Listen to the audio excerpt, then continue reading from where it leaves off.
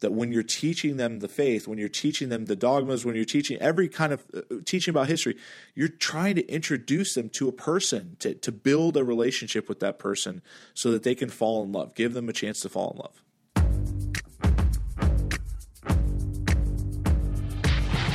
Welcome, ladies and gentlemen, to Every Knee Shall Bow, your weekly Catholic podcast on evangelization. My name is Mike Gomer Gormley, and I'm joined, as always, by my co-host, Dave Biker for Christ Van Vickle. How you doing, Dave? How's the motorcycles? Huh? I have only ridden a motorcycle once in my whole life, and I was trying to impress my friends, and I wiped out and destroyed the bike. Oh my gosh! Please tell the story. Please take a minute and tell this story. How old were you? I was in high school and 31. Yeah, right. It was 2 days ago. I was in high school and we were riding four-wheelers that my brother had, and I'd never ridden a motorcycle in my life ever. So it was so idiotic. I was going so fast I couldn't really control it. So I got too close to the side of a building and caught the handlebar on it and destroyed the bike. That's my story. The worst thing is that I didn't tell anything. I didn't tell my brother. I just put it back like normal, and it was all mangled. And the next morning he was like, "What happened to my bike?" And I was like, "What do you mean?" I was such an idiot, Did he figure it out? Oh yeah, he knew right away. Yeah, but no, but interestingly enough, the reason you said that. Okay, so last Monday night I had my men's group. Okay, so I'm in a men's group at one of the parishes. One of them brought their brother, who is a member and actually has been president before of an organization that I didn't know exists. I'm guessing you didn't know this existed either, called the Christian Motorcyclists Association. Okay. And so I'll tell you why this guy's awesome and why I'm bringing up on Every Knee Shall Bow, because it is a great example of evangelizing a culture, a specific culture, and evangelizing in the peripheries. Okay. Because he was telling us awesome stories about how they'll ride to bars, like biker bars. And they just act so differently. They're so different. Everybody knows that they're different. And people come up to them and say, "Hey, I see that I can tell you guys are different. Are you Christians?" And they'll say, "Yeah," and they start praying with people in these bars and witnessing to the Lord. And it was awesome to hear his stories, that they travel all around the United States and they go to all the big biker rallies and stuff like that. And so there's a real community built. And he said that it's an effort to bring Jesus into bike culture, and it was awesome because I knew nothing about it, and I could never evangelize in that area because I don't know anything about it. But it was his way of going out to the peripheries. I think that's so important, Yeah, and my dad one time picked up a hitchhiker. Yeah, which I don't always recommend. Oh man, I do it all the time. Do you really? All the time. Oh, that's so funny. Yeah. Once they're in your car, you're like, "Now let's talk about Christ," and they're like, "Oh no," and you're like, "Sorry, doors are locked, child lock's on." My dad picked a guy up, and he was a hitchhiker for Christ. Cool. And so he was a dude who had a full-time job. He had all this stuff, but on the weekends, he'd walk the highways and put his thumb out. And as he's walking, he just talks. People pick him up. He'll talk about Christ. That is and awesome. And they'll be like, where are you going? And he'll be like, "Where are you going? I don't care." So he will hitchhike all weekend long. That is so cool. And sometimes he'll have to get a rental car to drive home because he'll end up in Des Moines and he's from Houston or something. So he'll have to. Oh my gosh. Yeah. I love that. I love that, this idea of finding these small little subcultures and bringing Christ into them, So here's my question for you. How do you, we talked about this last time with the relationship between first culture, second culture, third culture, right? So our culture today, third culture, right, it has all of its little sub-niches and all this stuff. How do we know that we're evangelizing rather than just creating our own ghettoized Christian subculture, right? I use Beard Balm, but I only use Catholic Beard Balm while I listen to my Catholic music while I, drive my Catholic car to my Catholic workout place. Yeah. What do you think about that? Well, I think it's the same with all evangelization, that you have to look at the fruit that's happening. I mean, if you're not drawing people who don't know Jesus to know Jesus, then there's no – I mean, it's like you're creating a silo, right? I mean, there's no reason to worry about that. But, there's no reason to think it's any different. I just think it is very easy to slip into that, right? You can have Catholic beer, Catholic Beard Balm. You can have Catholic motorcycles. You can have Catholic this, Catholic that. And the question is, are people who don't know Jesus coming to you and you're introducing them to the Lord? I think that's the big difference. I think one way you can put it is the goal of, let's say, the Christian Motorcyclists Association is to bring Christ to the margins, not to have a Christian version of that thing on the margins. Right. Although it still builds trust. You know what I mean? It still builds trust. Like and especially, I think about it like this oftentimes, that like, if you're really into something and then you're like, oh man, but I just became a Christian. Like I just gave my life to the Lord. Can I still be a part of that thing? And then you find out there's a Christian Motorcyclist Association. That's awesome. You know what I mean? Like it's a good thing. So anyways, it was cool. He was a neat guy. Yeah. All right. So as a follow-up from our last episode, we got a lot of feedback from this last episode on Catholic education. I even got some nasty comments, which is good. I think, we want to make sure that, we're actually taking a stand on something here. And I understand, the episode certainly wasn't meant to be a condemnation of Catholic education. It's meant to say, look, how can we make Catholic education what it's supposed to be, an evangelizing powerhouse? And so we wanted to take it a little bit more practical today and give some more tips specifically with regard to teachers. Okay, how can teachers evangelize their students? Now, again, if you're not a teacher, don't tune us out right now. Right, this is going to be universal. The principles are going to be universal, but we're going to apply it in a schoolroom setting and kind of talk to you about our ideas for what you should be doing to really try to evangelize students. I mean, you think about this, you have so much time with these kids, and you have such an interesting relationship with them that it's kind of like maybe they don't love you, but they respect you or something, something like that.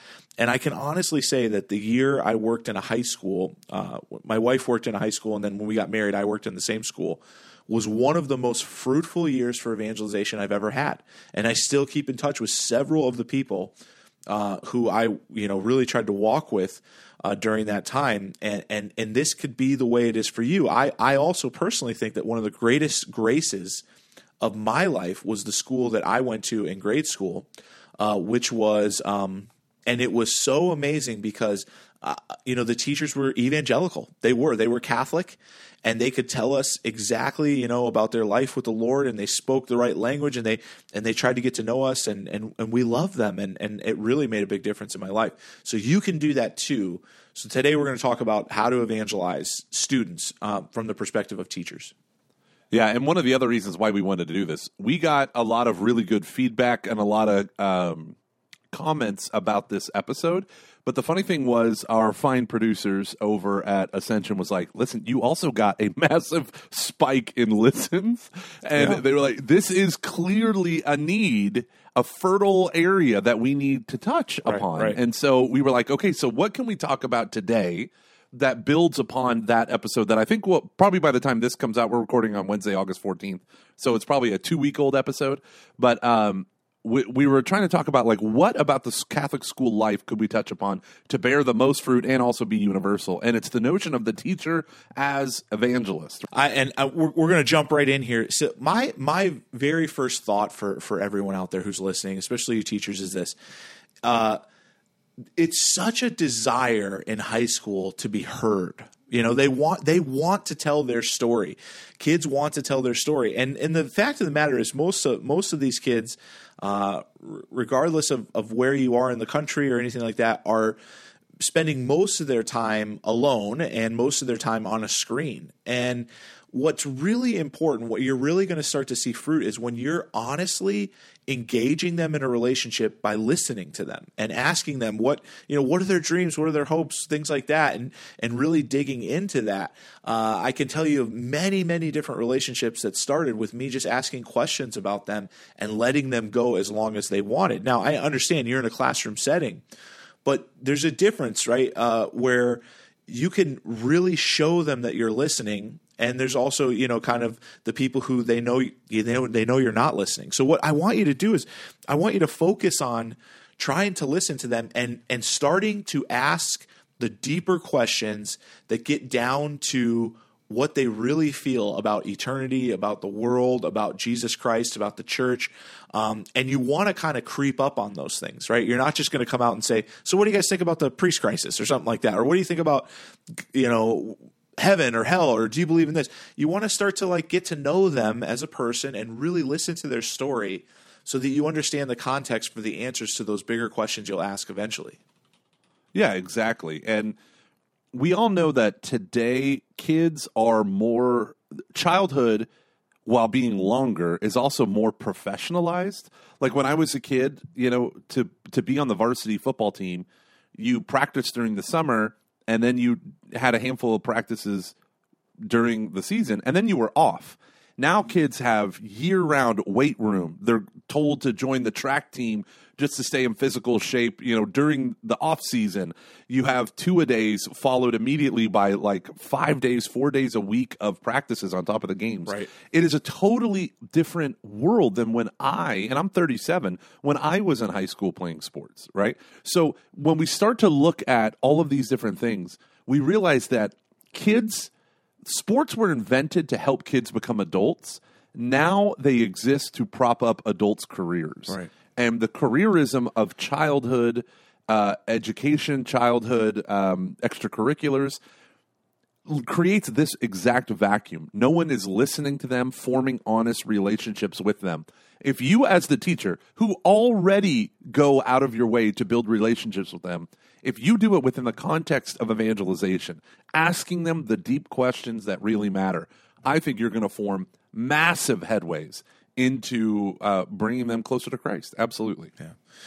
I'll tell you another thing that, and this is something I stress to all my catechists, I stress to youth ministers I work with, teachers that I do retreats for, and that is this, that for whatever reason in America, and I don't know, maybe it's the same way in other parts of the world, but I'm not really sure, but we've created an incredibly sarcastic culture, okay, to the point where there is a whole world that we create of sarcasm that's not real, that we comment on and talk about, and most of us live in that sarcastic world, right? And a lot of the families are like this as well. And my point to that is, whether a kid admits it or not, it can be really destructive, right?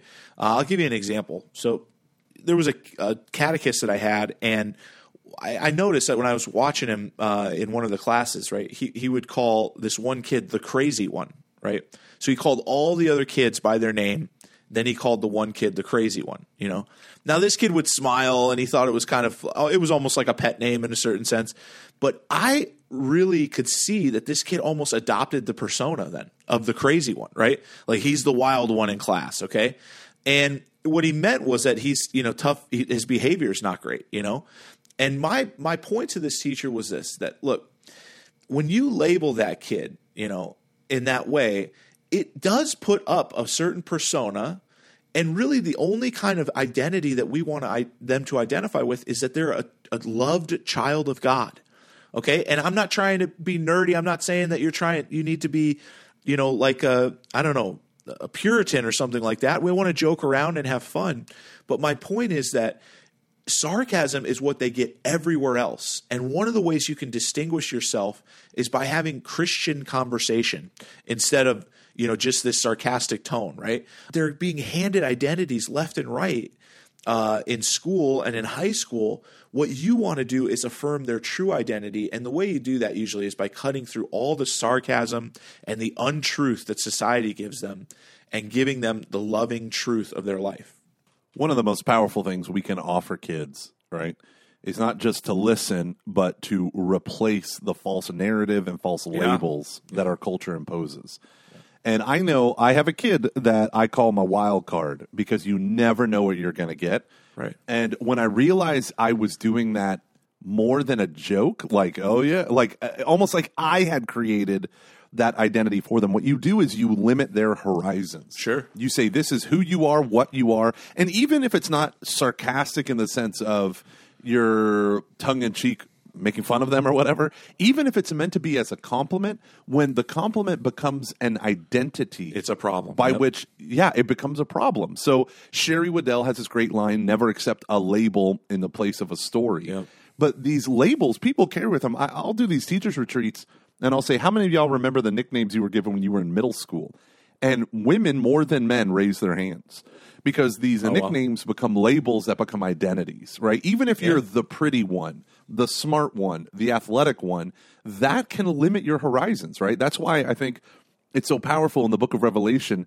There's a story of God giving a white stone to every believer, and it has their true name written on it. Like, that's beautiful. Right. Like, not this horizontally defined identity that either I adopt or that other people throw upon me, right? And you as a teacher can cut through that mess. You can help people have a vertical definition, and that is what we want to offer them. And in all honesty, they might hear your definition and say, "Oh my gosh, what if I've been accepting these lies right all the time?" You know, I remember one time in college when Gomer and I lived in the same wing, of the dorm, and I would go every Saturday to the abortion clinic, and then I'd come back and I'd take a nap after that because we'd leave at like 4:30, or I'd be up at like 4 or something like that, and one day I was taking a nap, and Gomer's household, which is like a Catholic fraternity, they were always like loud and obnoxious. And I'm just kidding, Gomer, but yes, loud and obnoxious. We were.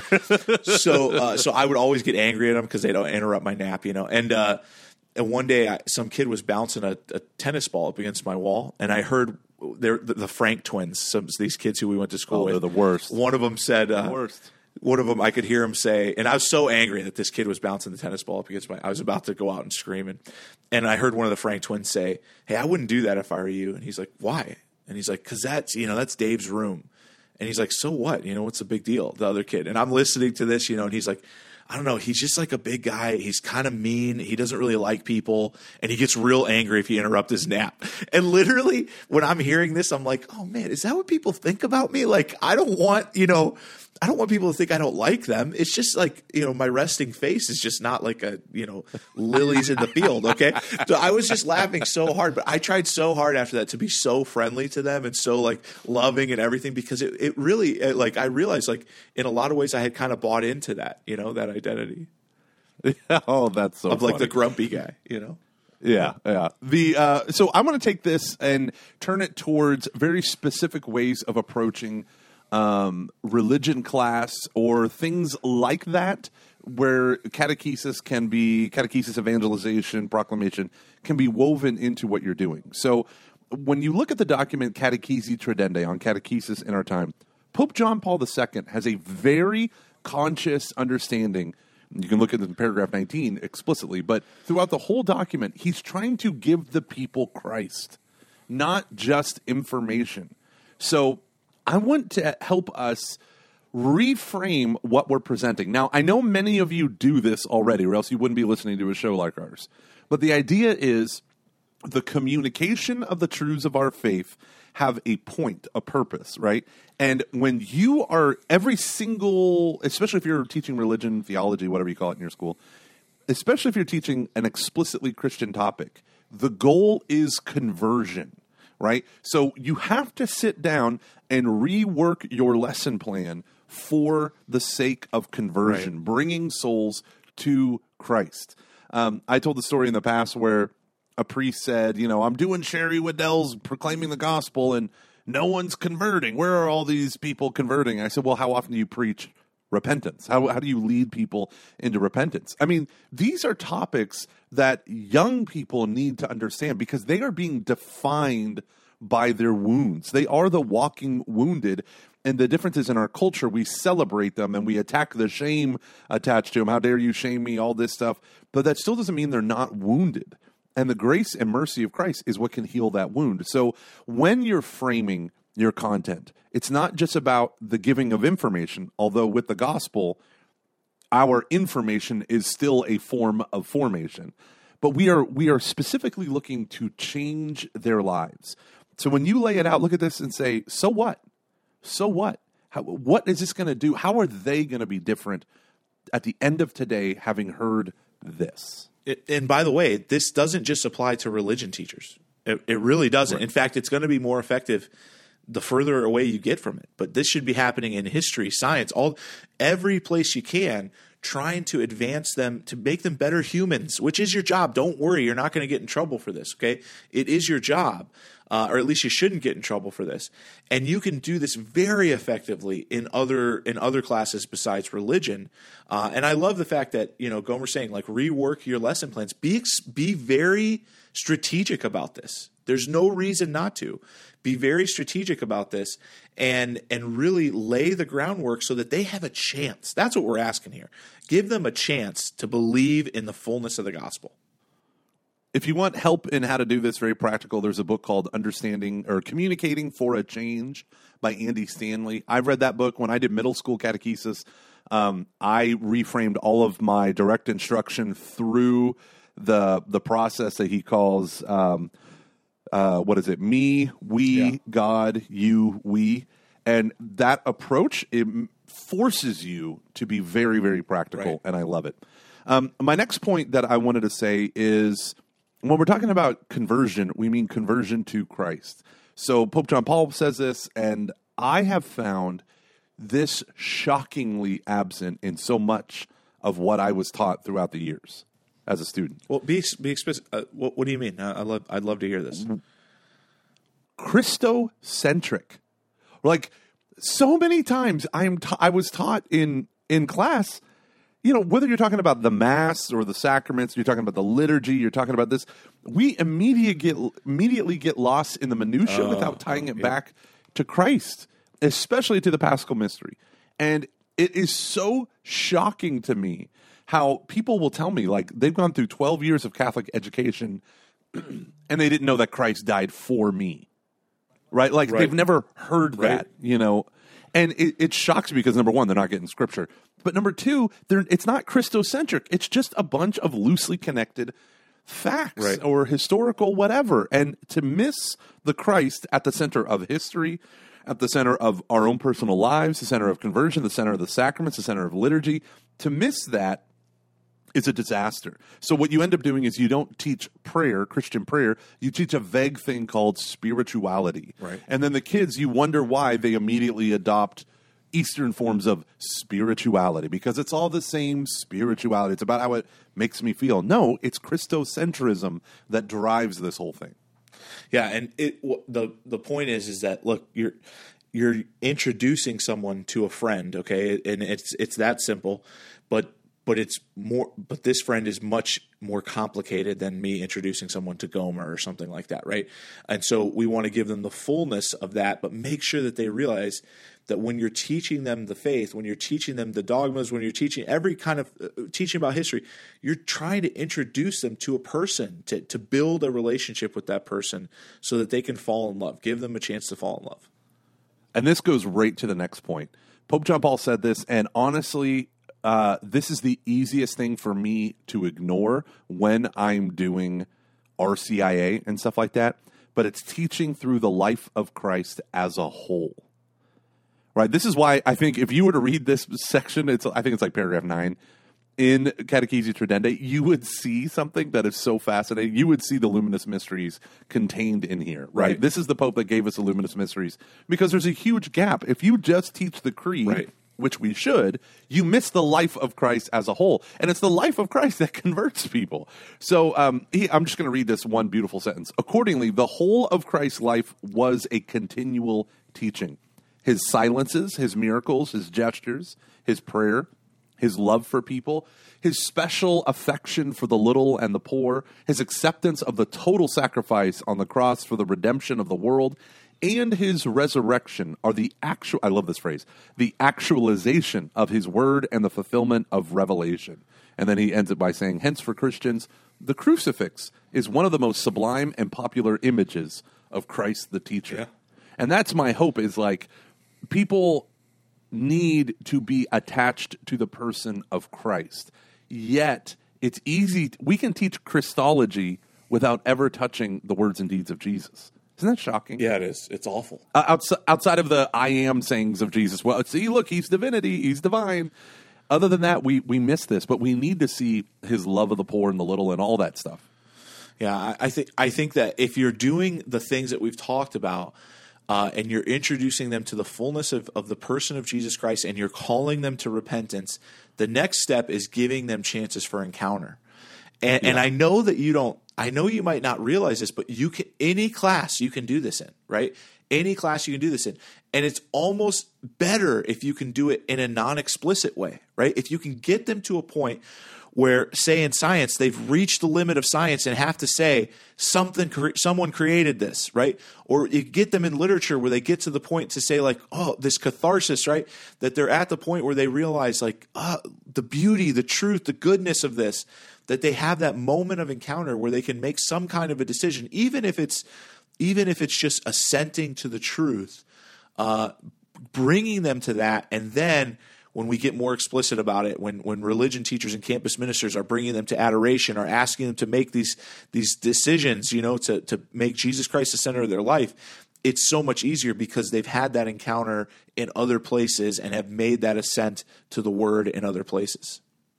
Absolutely. Absolutely. The last thing I want to emphasize, and this is the most difficult one, is life together as teachers, right? We want teachers to be a communion in Christ.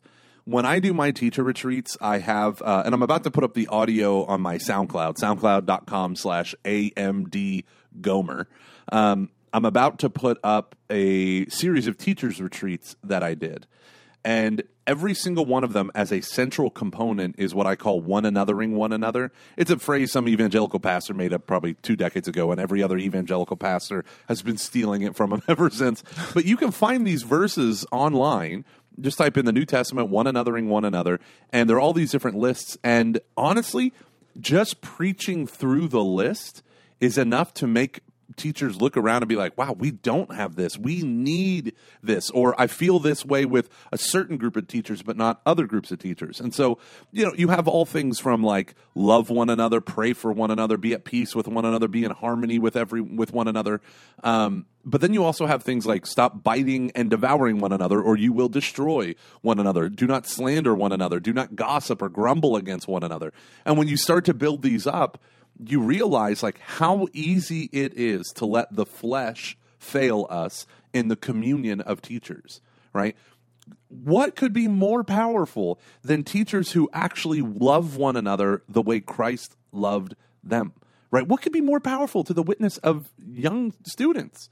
Like nothing is more powerful than that. Wow, Sister so-and-so was really a Christian in religion class. Might be a great thing. Right. But how much better is it to find out that all the teachers rallied around so-and-so when her husband got sick and got laid off from work, and they went and so-and-so mows their lawn, or, you know what I mean? Like building community, right, real community needs to take, real community, life together needs to take priority. That doesn't mean you're going to be best friends with everyone, but it does mean you're going to pray for each other. You're going to love each other. How many teachers are teachable, right? Or it's fine to teach other kids, but will you let other people challenge you, admonish you, call you on, call you out? Like that's the type of relationship the Christian community needs to sustain.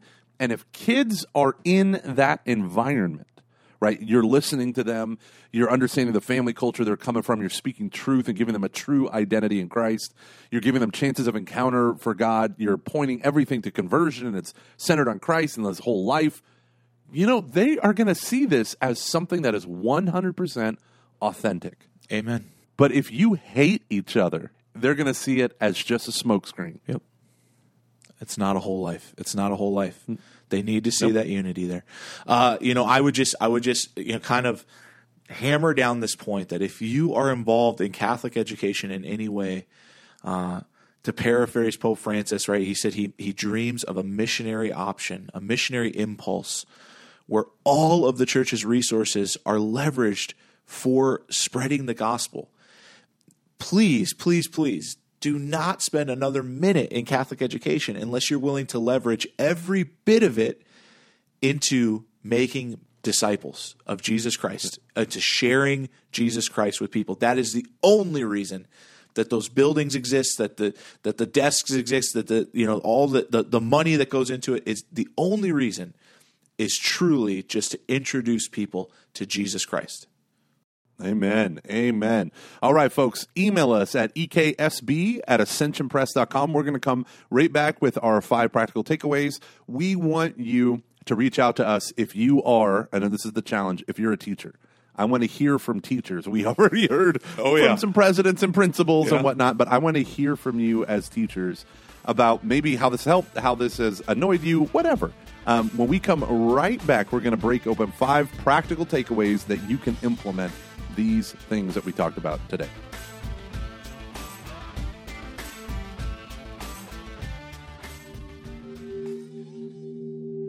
I'm Jeff Cavins. I wrote The Activated Disciple because I know how easy it is to practice the faith and to study it, but what if we lived our entire lives without doing what we learned?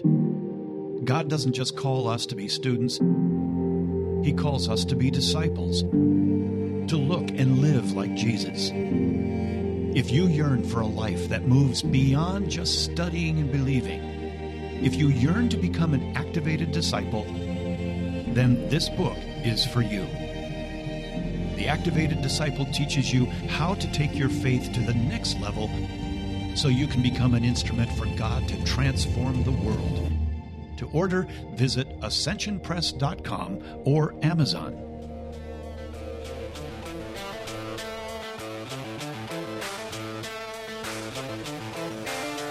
Welcome, ladies and gentlemen. We are back. Hopefully you purchase whatever the people on the Ascension commercial told you to, because that's what keeps this podcast rolling. Yeah.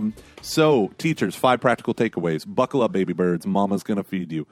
Number 1, educate yourself. Read Catechesi Tradendae, paragraphs 1 through 9. Just the introduction. It'll take you maybe 9 minutes, right? Read through it and just see all the stuff that we talked about, Christ the teacher, all that good stuff. And try to keep your breath while you're reading it, because it is breathtaking. At first, I thought you were going like full mindfulness meditation on it. No. Pay attention. No, you know I would never do that. All right, number 2. Gomer mentioned that in Catechesi Tradendae, the Pope presents Jesus on the cross, the crucifixion, as the fullness of the expression of Jesus as teacher. I want you to pick a crucifix, pick your favorite picture of the crucifixion, and I want you to take some time to meditate on that and meditate on Jesus as teacher on the cross. And just think about what that means for you and what the implications are for your life, and how we all have to exhibit the cross to others. We have to bring others to the Paschal mystery of Jesus Christ. Oh, amen, amen. I love that. Number 3, community. Here we go. This is going to be the challenging one, the most challenging. Pick a Bible study and invite teachers to study it with you. When we did the Catholic schools episode, one of the things was we encourage parents that as you're dropping off, maybe do a morning cup of coffee together or whatever. What if you were to lead it? Now, I know you're thinking, what study do I do? There's so many stuff that you could do from Ascension Press. Oh, I don't know, Radical Communities, Don't Walk Alone, whatever. Or you could go, I mean, there's tons of just Bible studies. Get a book and walk through the life of Christ together. But here's the goal. If you're listening to this, you need to be the one to lead it and to get fired up about helping people encounter Christ. Okay, awesome. Okay, I want you to, and this might be tough too, okay? That last one that Gomer said, I feel like that is tough, and I want you to do it, and I want to do it even myself, but it's like that's a hard thing. Now, this one's going to be hard too. I want you to think of a young person in your life, okay, and I want you to try and get to know them by asking questions and listening and letting them speak. Now, it's going to be important that you suspend judgment, okay? When you listen to what comes out of their mouth, sometimes it could be a shock, and you just need to listen. That's what you're there for, is to get to know the deeper movements of their heart by just asking them questions, and asking them what they want out of life and things like that, and really try to understand where they're coming from and build that trust and that friendship. Exactly. And last, intercession. Everyone, right now, let us all pray for Catholic school teachers as this school year begins. Hail Mary, full of grace, the Lord is with thee. Blessed art thou among women, and blessed is the fruit of thy womb, Jesus. Holy Mary, Mother of God, pray for us sinners, now and at the hour of our death. Amen. Everyone out there, thank you for praying with us. Keep praying for your teachers this school year. It's beginning. Things are nuts. I've been leading so many teacher retreats. I know how nuts it is. So let's keep them in your prayers as we go forward. I am Mike Gormley, joined as always by Dave Van Vickle. And we are here to teach you how to evangelize every single week with Ascension Press. God bless. God bless. Biker for Christ.